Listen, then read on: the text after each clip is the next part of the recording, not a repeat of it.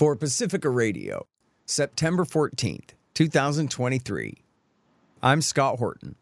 This is Anti-War Radio.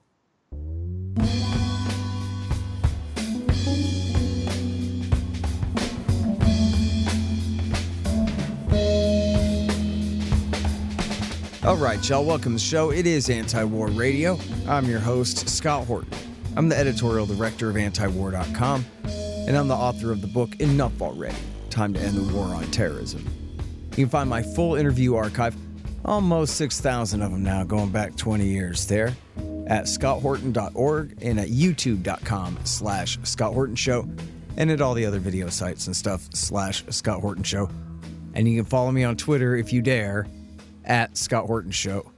And speaking of which, if you do that, you can go and click on a speech I gave on September 11th, just 3 days ago there, on the anniversary for a group here in Texas, where I explained the American policy of global hegemony and how it provoked Al-Qaeda and Russia, and how we're working on China next.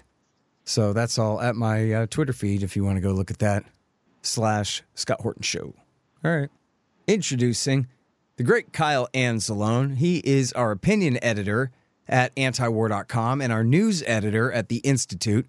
And he hosts a great podcast called Conflicts of Interest. And boy, have you been working hard lately. Welcome back to the show, Kyle. How are you doing? Doing well, Scott. Thanks for having me back.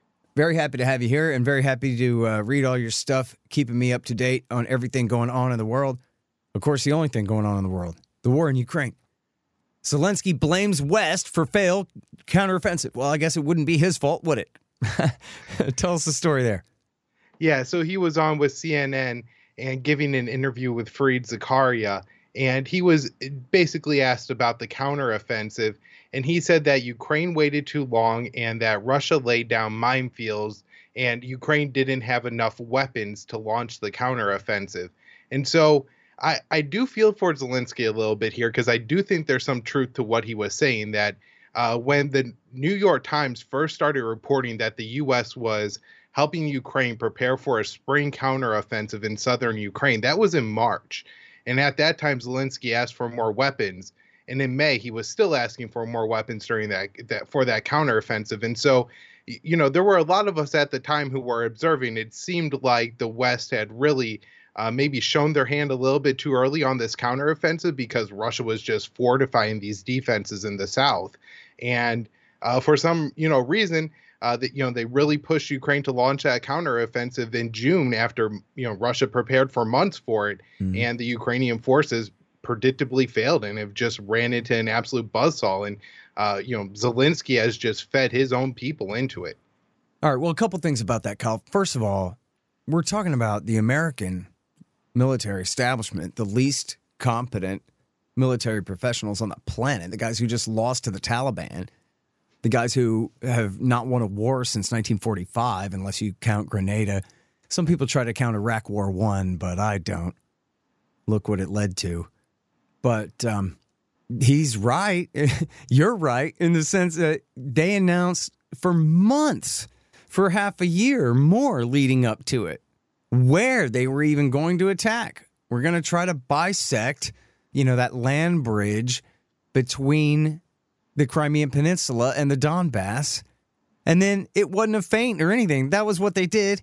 And with no air cover and with far too few armored vehicles, as Zelensky complains. And so, yeah, the whole thing was guaranteed to be a turkey shoot. And they even said in the Wall Street Journal a couple of times that, well, look, we just had to prove that we're capable of showing up and doing work. Otherwise, the Americans are just going to stop paying us. So we got to do something. And this is something, so we got to do it. And at the same time, wasn't it also the weather's fault? Because this was supposed to be the winter offensive, but the ground never froze, and so they would have just been stuck in the mud. It would have been a disaster for other reasons then. And so then they had to wait till the spring, and then it was a very wet spring, so they had to wait till the summer for the ground to dry out enough to even try to bring their tracked vehicles in there to even make a difference. But as Don Rumsfeld says, you go to war with the army you have, and in this case, they just didn't have nearly enough for the mission. And, again, telegraphed exactly what they were doing up front and gave the Russians all the time in the world to, as Zelensky says here, defeat them with simple landmines, 50 cents a piece, you know?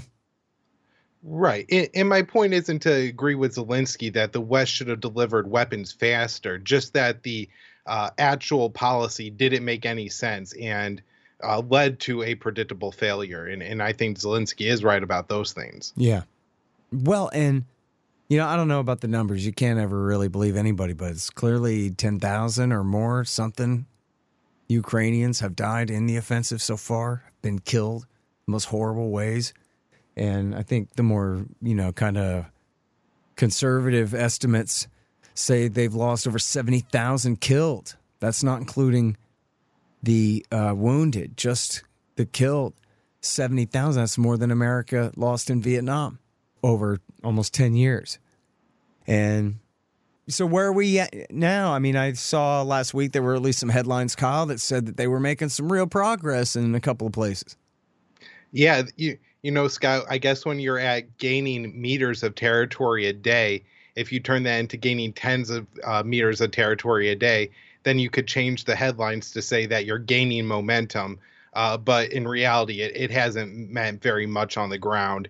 And now we've had, you know, sources from within the U.S. government saying that there's no way they're going to meet their first or second objectives in this counteroffensive. And so Blinken was in Kiev last week and announced that the U.S. is giving Ukraine depleted uranium, and those will be for the U.S. Abrams tanks that I think they're saying are expected to arrive in Ukraine mid-September. So they may be there now. They may be on their way there. Who knows when they're actually going to end up in Ukraine, Scott. But so that's what they're announcing. And they're looking really long term for this war because, you know, they're talking about F-16s getting to Ukraine. And we have U.S. generals admitting that those really won't make a difference on the battlefield for 4 or 5 years. They're talking about 2027 for Ukraine to be able to operate the F-16s in a way where they would really be able to make a difference.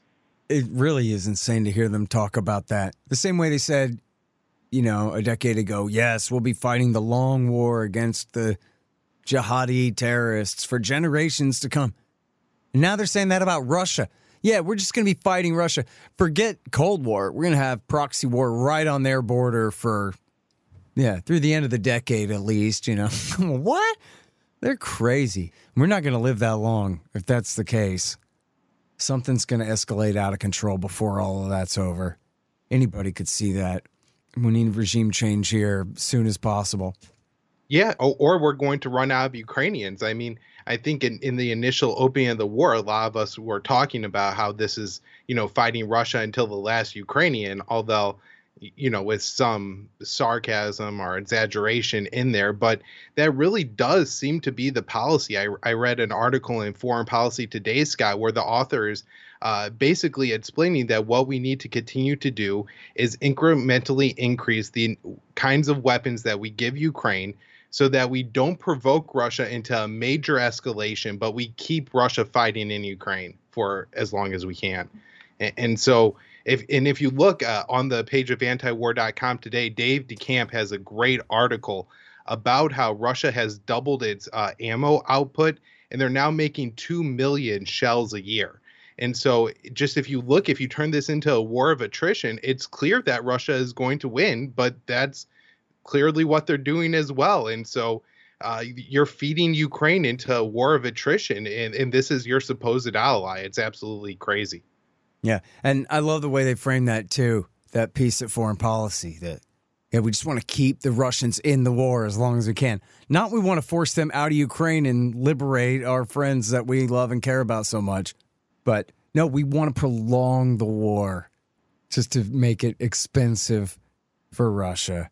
And they just keep saying it out loud too. They don't know that this is supposed to be for their little, you know, dinner party conversation. Right. We should all be horrified by it because, you know, this is supposed to be in defense of the Ukrainian state. And really, it's the destruction of Ukraine, you know, almost entirely. I think if you look at it now, Scott, I feel like it would be very unlikely if Russia really doesn't push to take Odessa and try to cut off Ukraine from the Black Sea. And whatever is going to be left of Ukraine will not be in any way a state that resembles what it was before the war, especially when you look at the destruction and how many Ukrainians are probably going to settle outside of the country if the war goes on for 3, 4, 5 years. People aren't going to return. Although I did see Ukraine is now trying to send draft papers to Ukrainians who had left the country previously and are living elsewhere in Europe. Oh, yeah, I'm sure that's going to work. Well, listen, speaking of Odessa, it seems like Kharkiv would be first, and I had read that there was some progress going on from the Russians' point of view as far as them retaking that from the Ukrainians. Is that right? So Russia has made some progress in that region. And, if you read analysis of this, Scott, some people say that Russia is doing this to try to draw Ukraine's attention away from other areas of Ukraine. And Russia has shown that they're really not interested in this city by the fact that they withdrew from the areas around it earlier in the war, or that this is Russia's plan, that while Ukraine is distracted in the south, that they're going to start to move on these Ukrainian territories in the east. Yeah. All right. Now, let's talk about the escalation from the Russian side on drone strikes.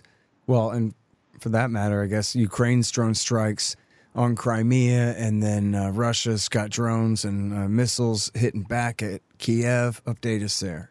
Yeah, so in the past week, I mean, dozens of Russian drones have been fired at Kiev.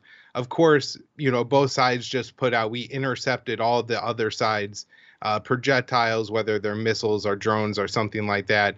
And any damage that occurs either in Crimea or Kiev is always attributed to the debris of the interception that came down and injured some people. So Kiev will occasionally report a few injuries or something like this.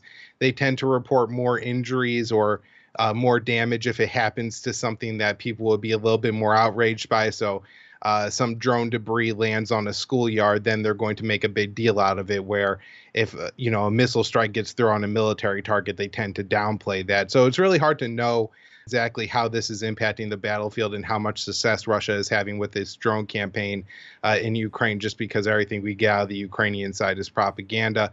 Ukraine is also stepping up its attacks outside or on Russian territory. That's Crimea and, Russia itself. And Antony Blinken, our Secretary of State, just signed off on this over the weekend. So there's a really good article by Caitlin Johnstone by this, and then Dave DeCamp wrote it up at antiwar.com as well. But Blinken gave a straight green light for Ukraine to carry out attacks inside of Russia with American or British weapons. We just had a British Storm Shadow missile. It's a cruise missile used to attack a Russian, I believe, port in Crimea. Damaged a couple warships. Russia says no big deal. They'll get repaired quickly. Ukraine also launched some drone strikes on Russia while Russia was holding local elections. And this was happening across Russia, but also in Russia-occupied territories of Ukraine, so Zaporizhia. And there was a Ukrainian drone that was reported to have hit and destroyed an election facility. So lots of drone attacks going on, and it does seem to be escalating more towards Kiev, Ukraine's capital, and then Ukraine carrying out attacks inside of Russia. Mm-hmm. All right, so talk about what's going on with Romania, because I know that at least at first there was some confusion about whether there had been some Russian drone strikes there on the wrong side of the river, Kyle. So we had Ukraine tell us, I believe on September 4th, that there were Russian drones that struck on the Romanian side of the border, where Russia was carrying out an attack on a Ukrainian port. And that port is on the Danube River that separates Romania and Ukraine. And so, Ukraine portrayed it as a Russia attack on Romania. Romania quickly downplayed this and said it didn't happen at all. A couple days later, some, I believe, journalists, I believe it was CNN's Romania affiliate, turned up some debris that they said was from a Russian drone. It's unclear if maybe that drone was intercepted in Ukraine and then it crash landed inside of Romania. But Romania has downplayed this, saying that it presents absolutely no threat at all to Romania. NATO has also downplayed this and says no chance that this leads to Article 5 or anything like that. So I think the fear here, Scott, is that Ukraine is going to use this as propaganda to try to get NATO more involved in the war. The good news is that NATO, Romania are showing no interest in playing along with Kiev. Yeah, well, that's good. And in fact, if anything, there's a benefit in seeing the Ukrainians say, Article 5, see, you have to go fight them for us now. And then it's just silence in the room. That look at the fight that they want to get us in. I got one of these quotes I collected for the book. I probably poached it from you in the first place, where one of these guys is asked, one of the military leaders of Ukraine is asked, but, what if this leads to a nuclear war? And he says, well, look, we're already in a war anyway, so what difference does it make to us? That's the way they look at it. It's completely crazy. That we're going to let people like that decide just how far a war with Russia goes. They said, remember, at the start of the war, General Milley said, rule number 2 of the war, keep it contained inside Ukraine. Yeah, well, so much for that. And now, have they made an official move on these so-called ATACMS yet, these longer-range artillery pieces, Kyle? Not to my knowledge. It's been reported that that decision is coming soon, but they haven't announced the weapons package that's coming in. And of course, it's important to remember that once they announce it, sometimes they really do rush the new weapons to the battlefield. And that may happen this time because our chairman of the Joint Chiefs, General Mark Milley, says Ukraine only has about 30 to 45 days of good fighting weather left. And we know that the spring counteroffensive was meant to be kind of a propaganda move for the American people to see Ukraine making some success. So, maybe once they announce it, they'll try to rush them to the battlefield so Ukraine could color in and change the territory of the map a little bit more before they have to call an end to the fighting because of the weather change. But at the same time, they could drag it out of fear that Ukraine is going to use these to attack Russian cities or something, and it could take a long time for them to reach the battlefield. But I do expect that announcement that they're sending them sometime in the future to come pretty soon. Give me just a minute here. At the Libertarian Institute, we publish books, real good ones. So far, we've got Will Grigg's No Quarter, Sheldon Richman's Coming to Palestine, and What Social Animals Owe to Each Other, and 4 of mine, Fool's Errand, Enough Already, The Great Ron Paul, and my brand new one, Hotter Than the Sun, Time to Abolish Nuclear Weapons. And I'm happy to announce that we've just published our managing editor Keith Knight's first one, The Voluntarist Handbook, an excellent collection of essays by the world's greatest libertarian thinkers and writers, including me. Check them all out at libertarianinstitute.org/books. And for a limited time, signed copies of Enough Already and Hotter Than the Sun are available at scotthorton.org/books. Hey guys, I had some wasps in my house, so I shot them to death with my trusty Bug Assault 3.0 model with the improved salt reservoir and bar safety. I don't have a deal with them, but the show does earn a kickback every time you get a Bug Assault or anything else you buy from Amazon.com by way of the link in the right-hand margin on the front page at scotthorton.org. So keep that in mind. And don't worry about the mess. Your wife will clean it up. At Evernorth Health Services, we believe costs shouldn't get in the way of life-changing care, and we're doing everything in our power to make it possible. Behavioral health solutions that also keep your projections at their best? It's possible. Pharmacy benefits that benefit your bottom line? It's possible. Complex specialty care that cares about your ROI? It's possible. Because we're already doing it. All while saving businesses billions. That's Wonder made possible. Learn more at evernorth.com/wonder. It's Anti-War Radio. I'm Scott Horton, talking with Kyle Anzalone from the Institute and antiwar.com. And so what's all this about Elon Musk committing high treason by not getting us into a nuclear war? I knew I had a problem with that guy. Had to be something. So Elon Musk, of course, owns SpaceX, and SpaceX manufactures and maintains Starlink, which is a low orbiting satellites that if you have a node for it, you could get internet provided to you. And so early in the war, Starlink provided, I want to say, thousands, maybe tens of thousands of these to Ukraine, and then you allowed them to use them free of charge to maintain government services, and that included the military. However, SpaceX was pretty specific that these are not meant to be weapons. They're meant to be communications. And I'm sure some people see it as, maybe trying to split hairs to say that, we're going to allow a general to communicate with, his soldiers and order them to carry out an attack that way versus, using Starlink to relay to a drone that then goes and explodes. But SpaceX does draw a difference there. And if you look at their terms of service, they say it's because of the U.S. Arms Export Act, where if Starlink is used on weapons, then it should be subject to arms control. And previously in the war, when Ukraine tried to do this, Starlink stopped it, or SpaceX stopped it and did something with the Starlink system to prevent Ukraine from using them on drones or for actual attacks. And so that's SpaceX policy. And then there was a report that what happened is Ukraine was carrying out an attack on Russia's fleet in the Black Sea, in Crimea, and there was an explosive drone that was headed to the location, and Elon Musk decided himself to deactivate Starlink to prevent that drone from reaching its target. Now, later we learned that that's not the truth. What actually happened was Ukraine made an emergency request at the last minute from Starlink to give them additional range for their attack submarine, and Ukraine and Starlink SpaceX said no to Ukraine on that. And so this has been portrayed as treason, as Elon Musk stopping an attack, when really that's not the case. It's just SpaceX following their terms of service in U.S. law. Well, and it's so funny, too, that I guess Ukraine's a state in the Union, so if he doesn't follow the orders of their governor, now it's treason against the United States of America or something. And I saw in his statement where he said if the White House had asked him, he would have done it. But it was the Ukrainians asked him in the middle of the night to help them sink Russian ships in their harbor, I guess. And he said that he'd been warned specifically by the Russians that this could lead to a nuclear escalation if they think they're going to lose Crimea.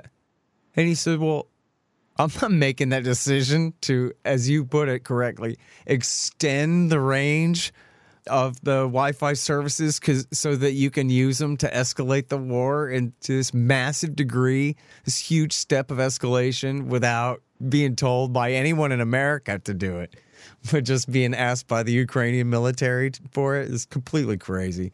Yeah, and if you look at Elon's statements here too, Scott, I mean, you kind of feel bad for him a little bit because he says, like, look, I designed this for people to get on the internet and work, do homework, watch Netflix. And here it is, like, being used in an attack that's going to start a world war. Like, I never signed up for this. And so I do kind of sympathize with him on that. I know he does contract with the Pentagon. His hands aren't completely clean and everything like that. But at the same time, I think this guy actually does take exception with his system being used in something that could escalate to nuclear war. And only barely, though, right? He said if senile old Biden had asked him to do it, he'd have gone ahead. Or if Anthony Blinken or I don't know if Blinken counts, Jake Sullivan had asked. Anyway, yeah, I guess as long as he complies with the U.S. law, he's okay with it, maybe.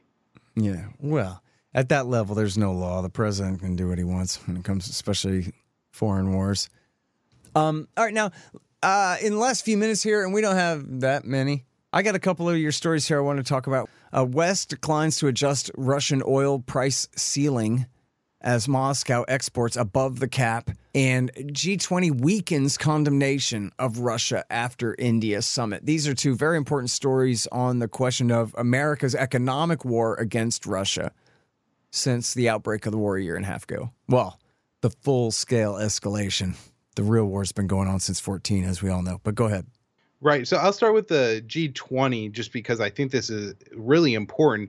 Where last year in Bali, the G20 signed a statement that explicitly condemned Russia for the invasion of Ukraine. It just hedged the language by saying that some members have different views, but the invasion was bad and we condemn it.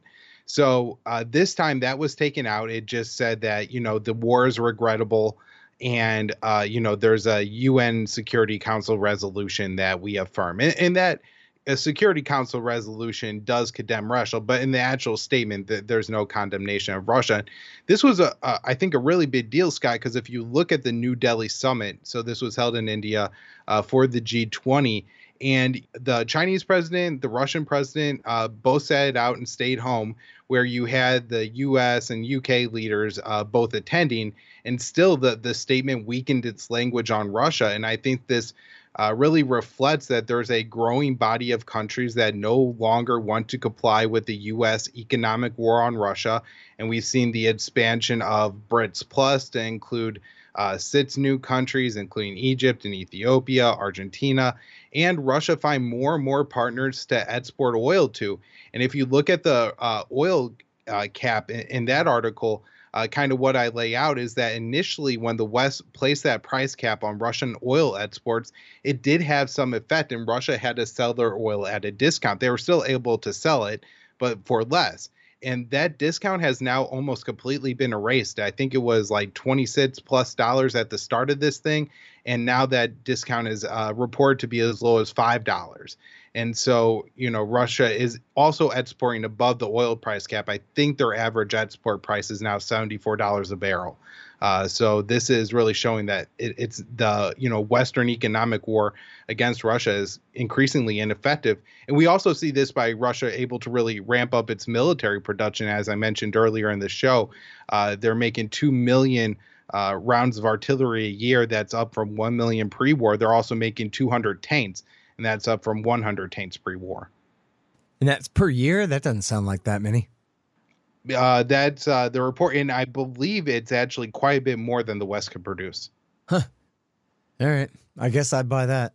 I mean, I don't know. In fact, as long as we're at it, let me just mention, I don't know if you saw this article. I submitted it to the database at antiwar.com from ProPublica, how the Navy spent billions on the failed littoral combat ship program. And it just goes to show, and this, we're talking about the Bradley, and they're getting blown to pieces out there. The Bradley is such a piece of junk. A guy wrote a book about it called The Pentagon Wars, and they made a movie about it. People might have seen it. It stars Robin Hood Men in Tights, is the Air Force officer sent to investigate the Army's Bradley program. And it was such a death trap. They're going to send their guys out there to just get killed. And that's the same vehicle they ended up making. They've improved it a little bit because of his work. And then this ProPublica article about the littoral combat ship. It's all politics. Has nothing to do with sailing at all. Nothing to do with war at all. It's so corrupt. You let them go to war against, any kind of major power, they're going to be swimming. And it's incredible to see. But it's not just the littoral combat ships, Scott. We also have the Zumwalt class of destroyers. They're supposed to make 32. They only built 3 because none of them work. They don't have a gun because the rounds are $1 million each, and it's not worth it.